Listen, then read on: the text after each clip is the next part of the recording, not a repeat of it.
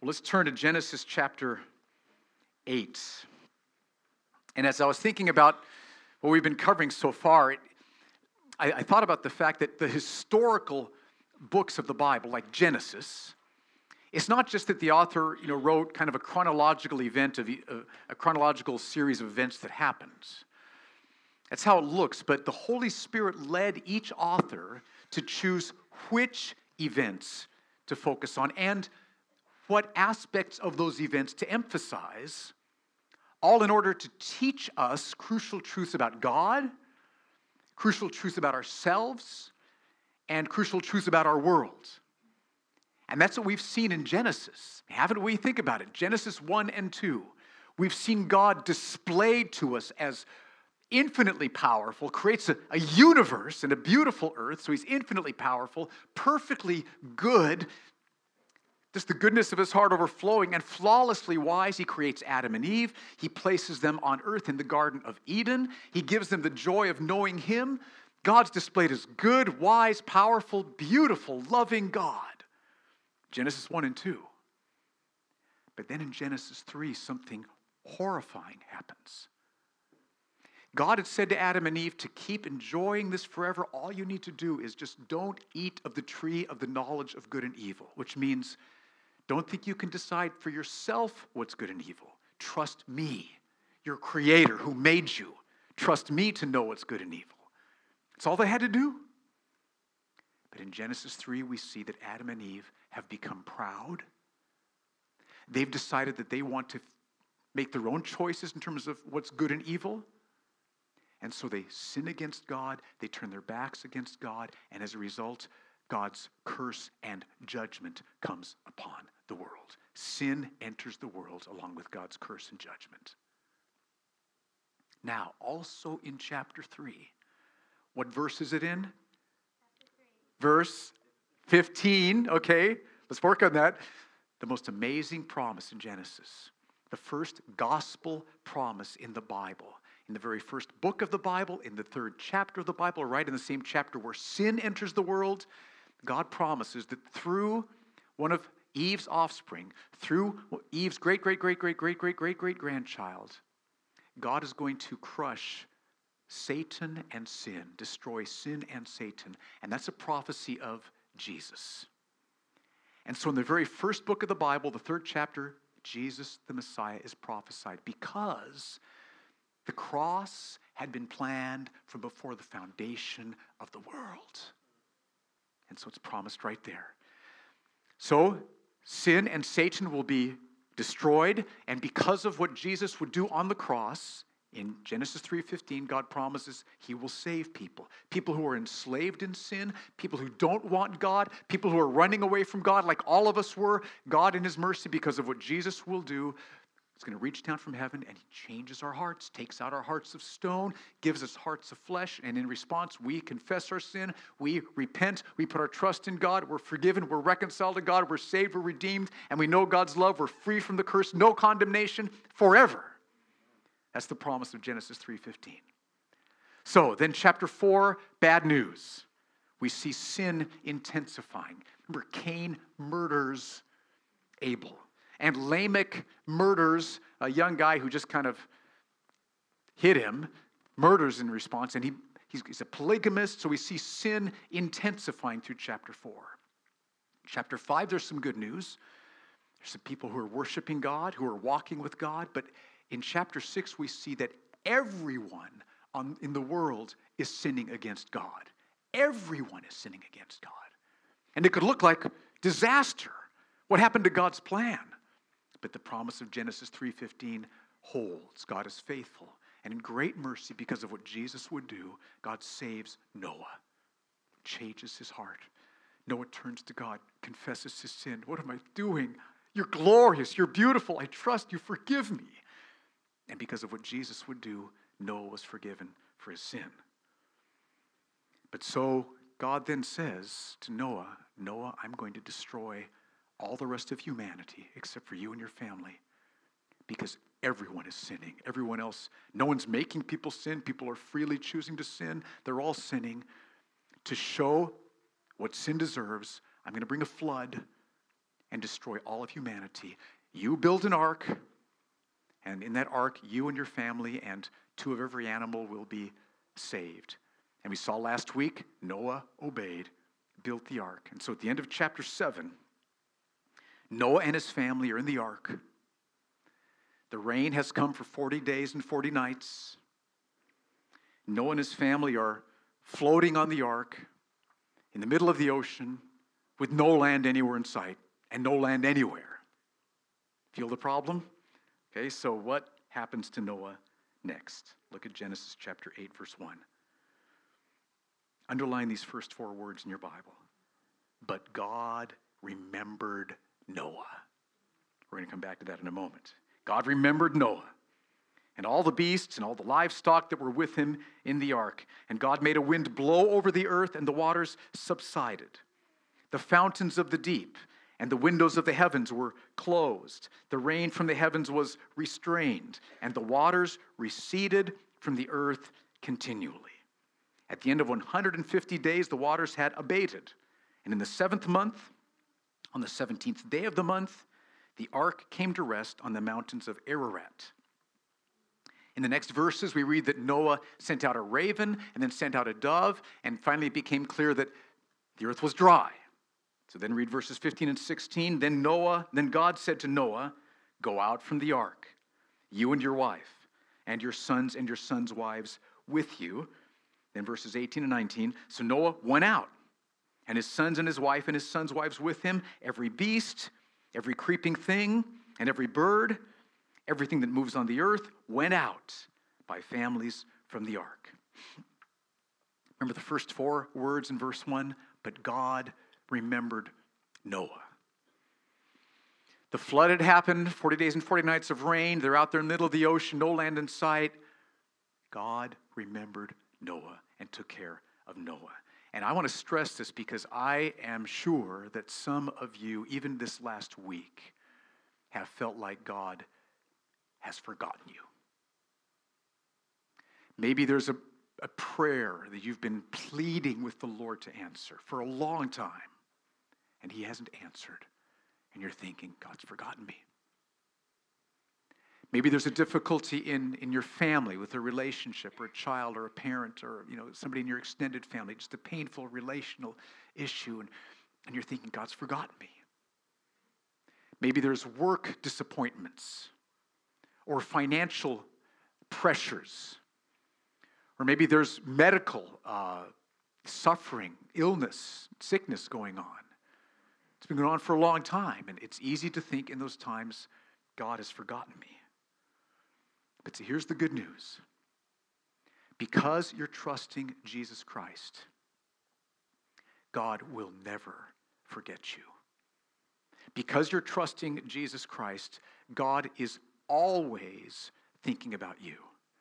God's infinite, and so he's able to give you his undivided attention and everybody else who's trusting him, right? So God, right now, this moment, he is giving you his undivided attention. He's loving you. He's caring about you. He's sorrowing with your sorrows, but he's got a plan. Everything is going according to plan. And he is unfolding his wise plan, his loving plan, his beautiful, excellent, joy-bringing plan for you. Great good is coming. So, Grace Church, never think that God has forgotten you. Never think that it slipped his mind. He thought, oh my goodness, Steve Fuller, I forgot about him. Oh, what's happened? Never. With each of us, he's giving you his undivided attention because of Jesus. Because of Jesus. Don't ever think God's forgotten you. So that's the lesson from the first section. Now, that's what God's doing for Noah. He's remembering Noah. He has the waters recede. He has the land become dry. He sends them out of the ark. And how does Noah respond? Verse 20. Then Noah built an altar to the Lord and took some of every clean animal and some of every clean bird and offered burnt offerings on the altar. Did you wonder why God had some clean animals, 2 of every clean animal that were taken? This is why. A burnt offering. Now, what's a burnt offering? All through the Old Testament, God had his people offer burnt offerings as a picture of what Jesus would do on the cross. So here's what would happen. If you were in the Old Testament, one of God's people, and you sinned, what you would do would be that you would take a lamb, but not just any lamb, a spotless lamb, an unblemished lamb. You would take this lamb to the temple, to the priest, and you'd place the lamb before the priest, and the priest would say, now put your hand on the priest's head, put your hand on the lamb's head, and you'd put your hand on the lamb's head. And that's a picture of your guilt before God for your sin being transferred onto the lamb. Now, your guilt wasn't really transferred. It's just a picture, but it's a powerful picture, because then after that picture of transferring of guilt, the priest would hand you a knife and say, kill your lamb, and you would cut the lamb's throat, and the lamb would die, a picture of the lamb being punished for your guilt. So think about it. All through the Old Testament, thousands of animal sacrifices. Why? To picture what Jesus would do. Remember when John the Baptist saw Jesus in John chapter 1, he said, behold, the Lamb of God who takes away the sins of the world. Remember that? Because Jesus is the Lamb of God. So God has provided. Remember, the Old Testament sacrifices didn't remove any sin. It was a picture of the one who would remove sin. God provided the Lamb of God, Jesus. And Jesus' death on the cross paid for sin. And God's inviting you. See, all of us, we've stood before God, and all of us have been guilty before God. All of us. All of us have been guilty and have faced God's judgment. And God's invited all of us. Put your hand on the Lamb of God. Confess your sin. Turn from your sin. Trust Jesus to forgive your sin. And when you do that from the heart, all of your guilt is transferred onto Jesus. No more guilt in you, all transferred onto Jesus. And on the cross, Jesus was slain in your place. Jesus was punished in your place. And so those of you whose hands are on Jesus this morning, not literally or not, but in your heart, you're, Jesus, I'm trusting you. Thank you for your death on the cross. You're my Lord. Jesus, you're my Savior. You're my treasure. You're my love. You're my passion. If your hand is on Jesus, all of your guilt is no longer on you. It was put upon him and already punished in him. But if your hand is not upon Jesus this morning, then your guilt is still upon you. It's as simple as that. If your hand is on Jesus, the guilt has been paid for in Jesus. If your hand is not on Jesus, your guilt is still upon you. But God's calling you this morning. Put your hand on the Lamb of God. Trust him. Submit your life to him. And so here, after the flood, Noah would have thought, okay, this is what God does to people who sin. He would have seen very clearly God's justice. And even though Noah had been saved, he knew he wasn't sinless. And so he brings a burnt offering before the Lord. We praise you for how we don't understand it all. We don't get it all yet. We're not seeing the Messiah clearly yet, but we know forgiveness is available. This somehow pictures it. Thank you, God, for forgiveness of sins. Can you see how Noah would want to do that after the flood? Oh, God, thank you for forgiveness of sins. So that's what Noah does in response. Now, how does God respond to this burnt offering? In verses 21 and 22, there's 4 responses. But the first one, in verses 21 and 22, God promises to never again bring a flood. Never again.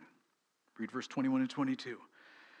When the Lord smelled the pleasing aroma, the Lord said in his heart, I will never again curse the ground because of man.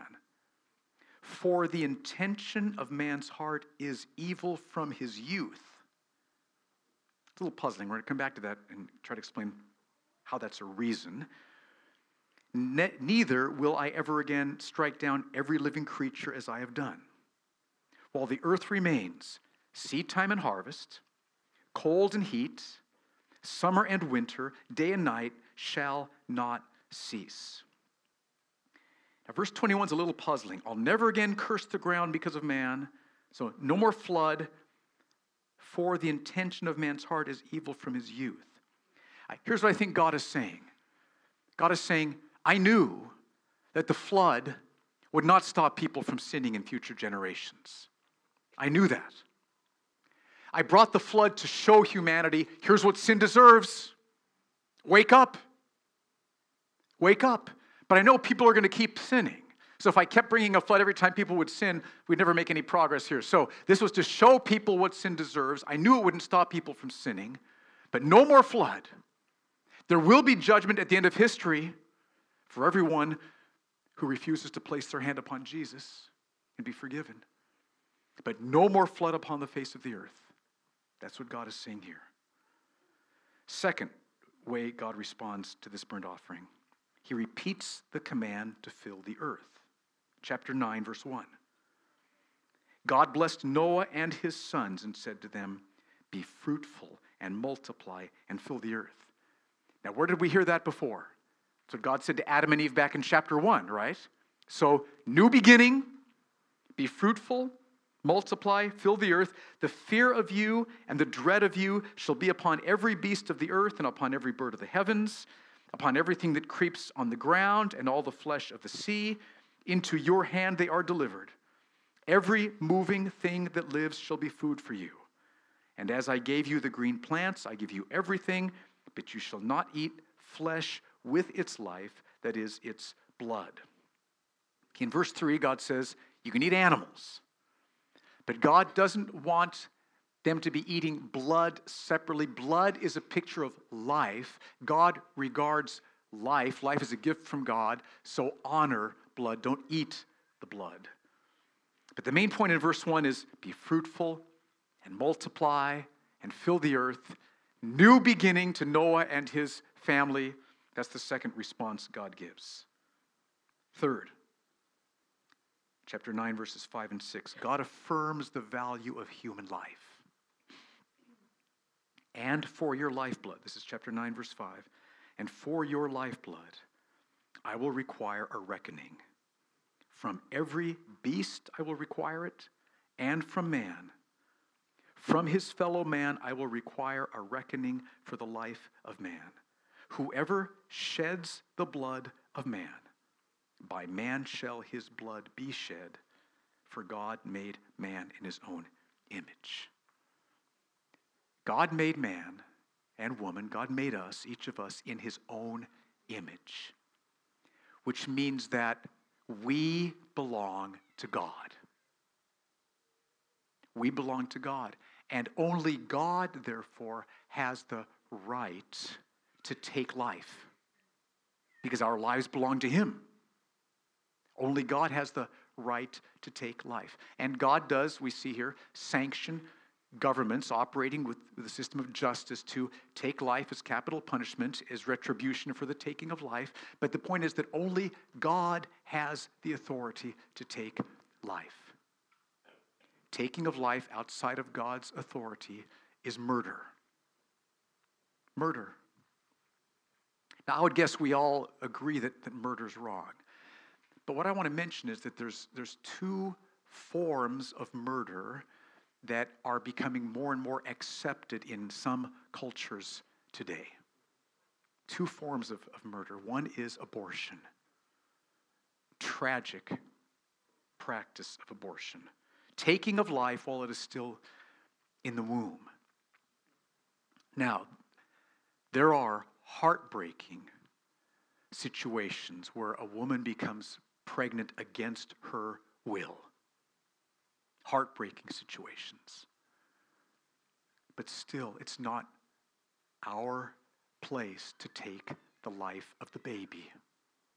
It's not our place to do that. Only God has the right to take life. This baby's life should not be taken. And we who love Christ should gather around that woman, support that woman, love that woman, care for that woman. We should be available for adoptions if that's the choice. We adopted our daughter Anna at birth. We met her mother, who, when we first met her, was 14 years old and pregnant with Anna. Amazing young girl. People had been telling her to get an abortion. She refused. And she said she wanted a place for adoption. She picked us. We had a chance to meet her and say, thank you. Thank you. Thank you. We need to love those who are found in heartbreaking situations, but we must not take the lives of babies. Another form of murder that's being accepted is euthanasia, where we help someone else take their life.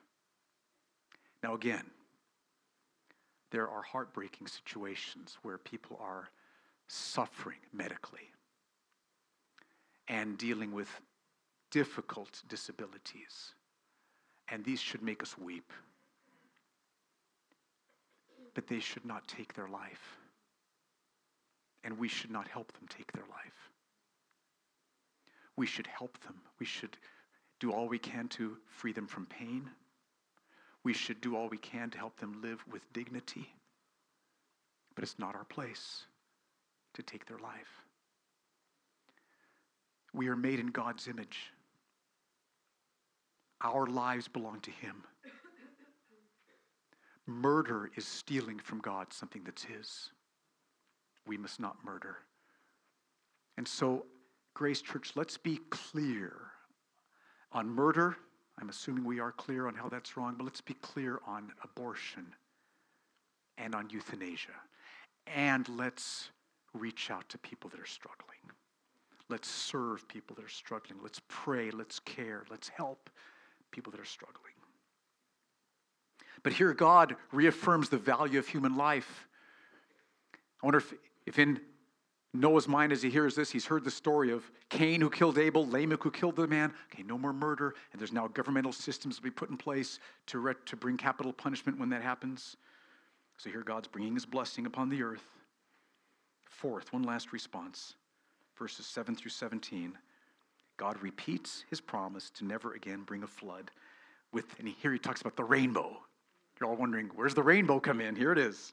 Okay, start with verse 11. I establish my covenant with you. Never again shall all flesh be cut off by the waters of the flood, and never again shall there be a flood to destroy the earth. And God said, this is the sign of the covenant that I make between me and you and every living creature that is with you for all future generations.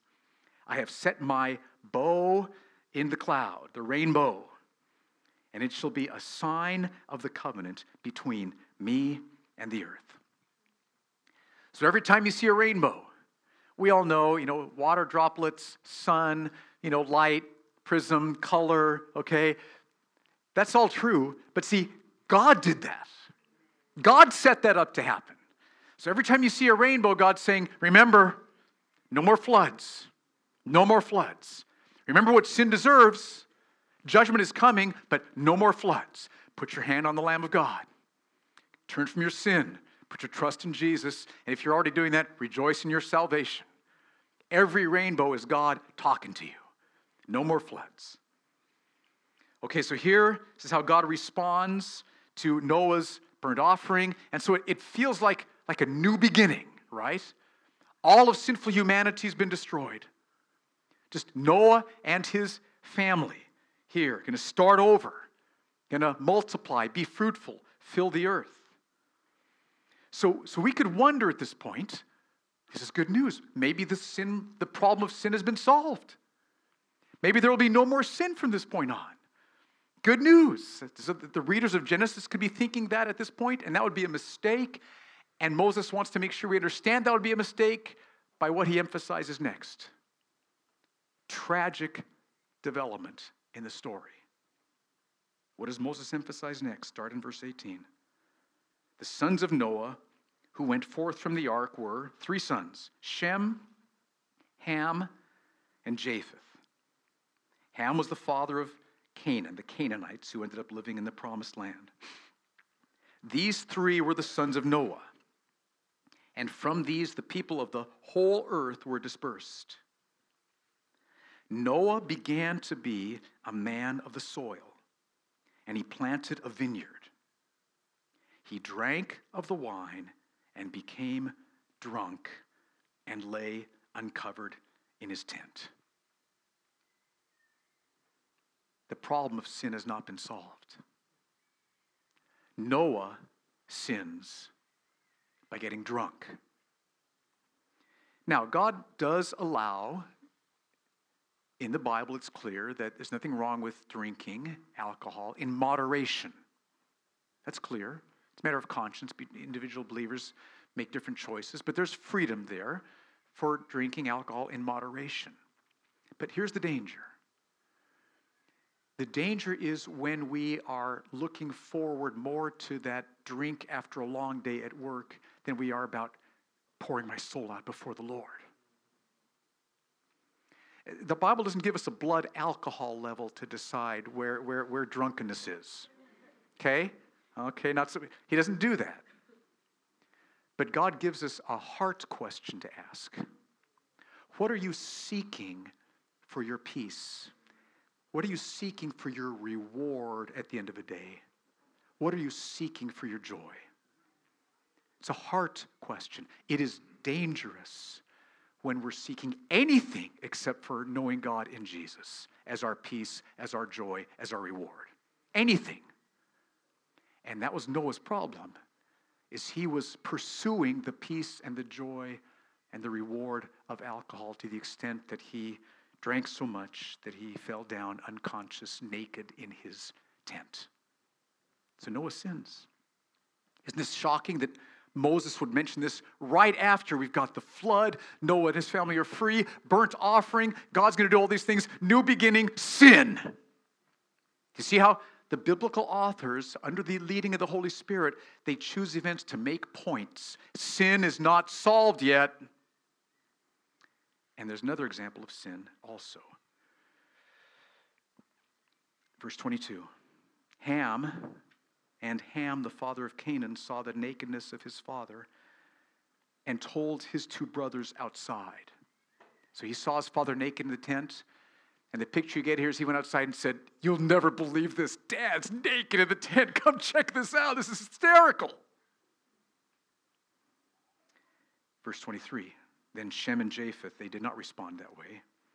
They took a garment, laid it on both their shoulders, and walked backward and covered the nakedness of their father. Their faces were turned backward. They did not see their father's nakedness. So Ham here is sinning by mocking and disrespecting his father. Shem and Japheth respond rightly, doing all they can do to honor and safeguard their father's dignity, but Ham mocked and disrespected his father. So the flood has not solved the problem of sin. Do you see how Moses is teaching us that by the way he puts these events right next to each other? The flood has not solved the problem of sin. So we can think, oh my goodness, the flood came, all sinful people were wiped out. Here's just Noah and his family, righteous Noah, new beginning, be fruitful, be multiply.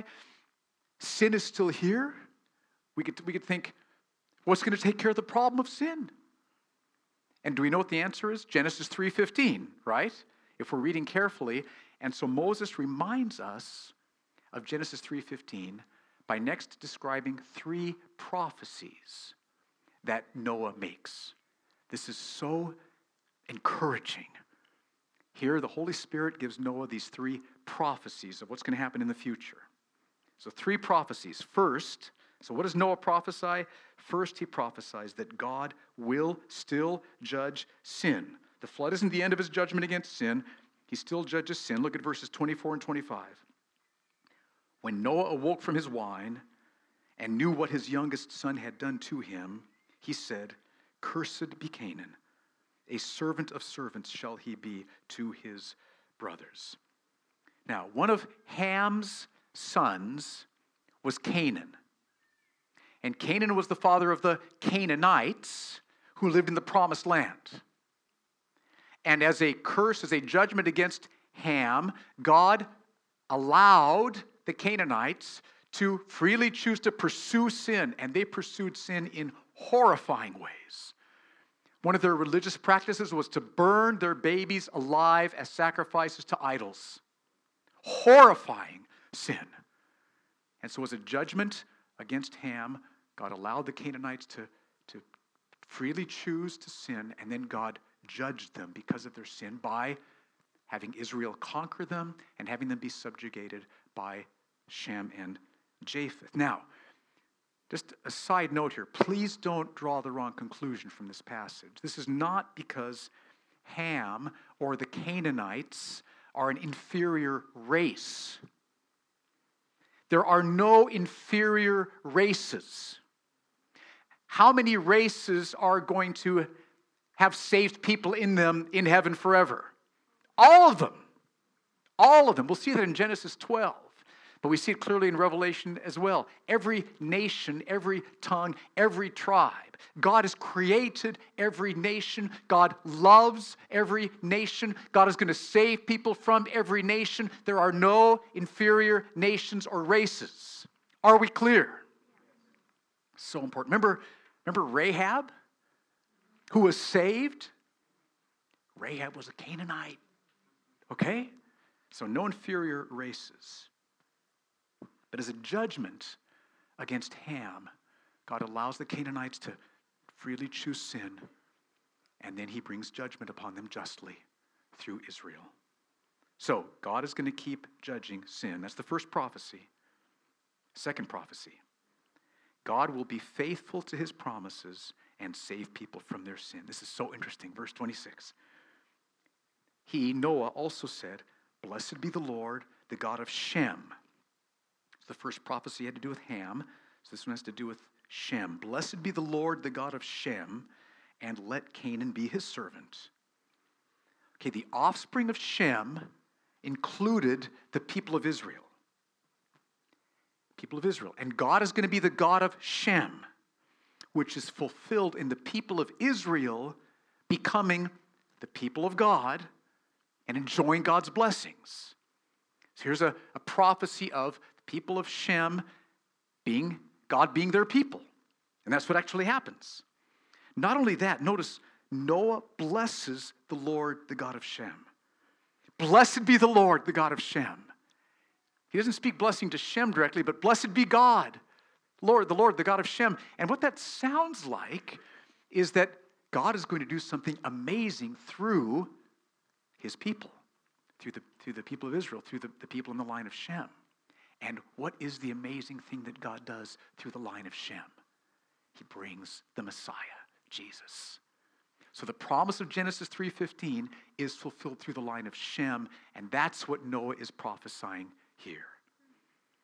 So this second prophecy shows God's going to be faithful to his promises, and he's going to save people, in the line of Shem at least, from their sin. But then third, not just people in the line of Shem, God's going to save many, many, many, many from sin. Verse 27, third prophecy, "May God enlarge Japheth, and let him dwell in the tents of Shem. And let Canaan be his servant." Okay, Canaan still being conquered and subjugated here. Then after the flood, Noah lived 350 years. All the days of Noah were 950 years, and he died. That's the end of chapter 9. And I notice verse 27.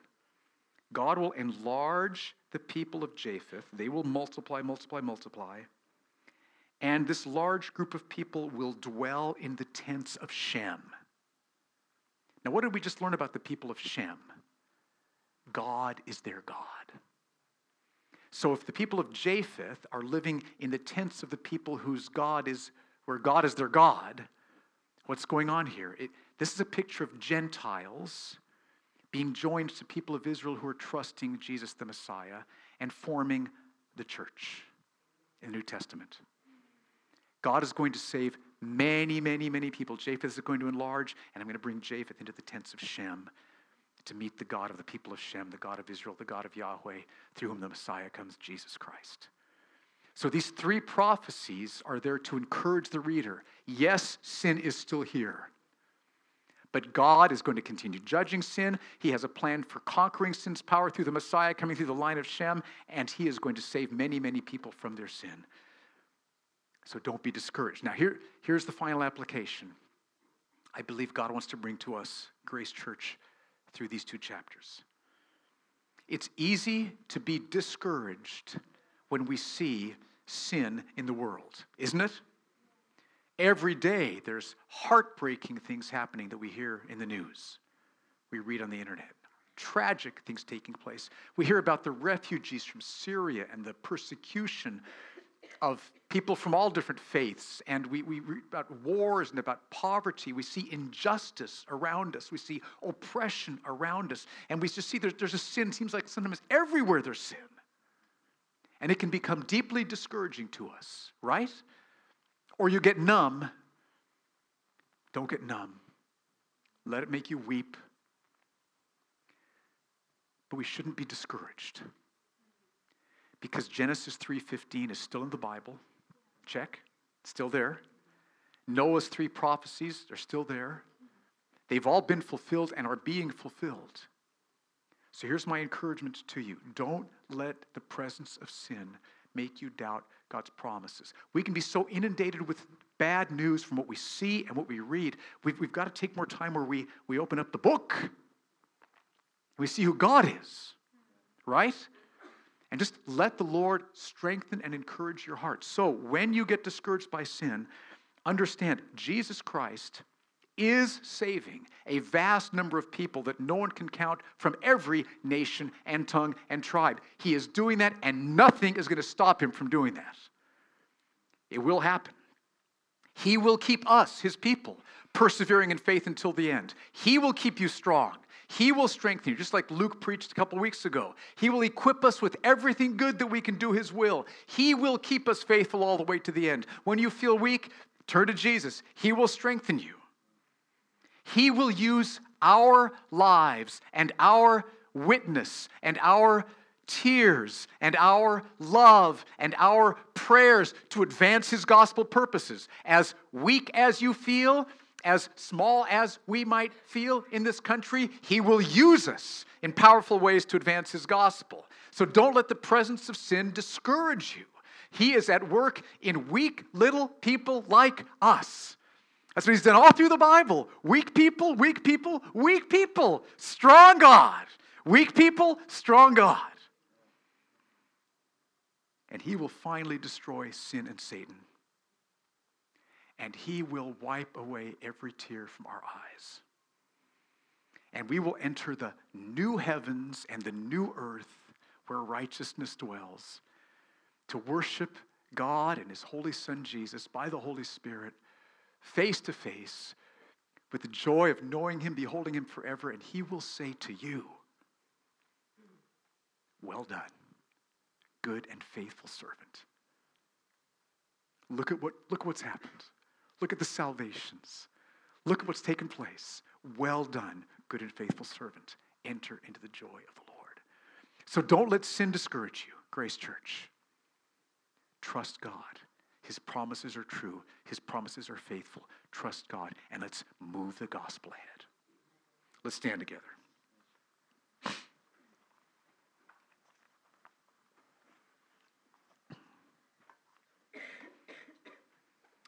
God, I pray, first of all, for those here who feel like you have forgotten them. And I ask that you'd bring your power upon them right now, Lord.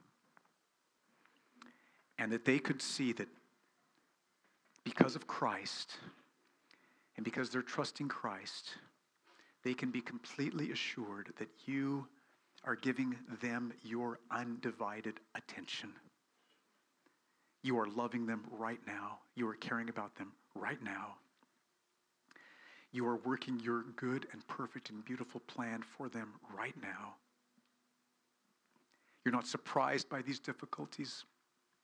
In the mystery of your wisdom and love, they're part of your plan to bring great good. And so, Lord, I pray that you would touch the hearts of those who feel like you've forgotten them, and that you'd strengthen their faith right now. I pray, Lord, for any here who have been a party to abortion or euthanasia. Lord, I pray that they would see that, yes, it was sin, but that you're inviting them, put your hand on the Lamb of God. Transfer the guilt onto the Lamb of God, Jesus.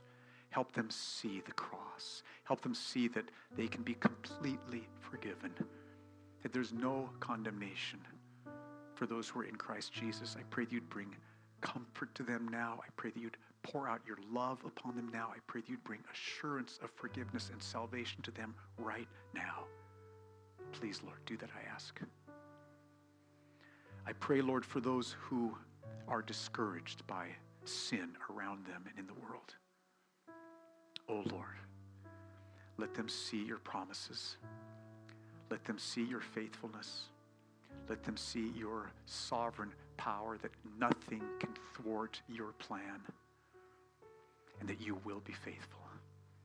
You will work. You will save. You will deliver. You will redeem. You will use them. So help them to rise up, to strengthen weak knees and shaking arms, and to pray and love and labor and witness. So do that, Lord, we pray. In Jesus' name.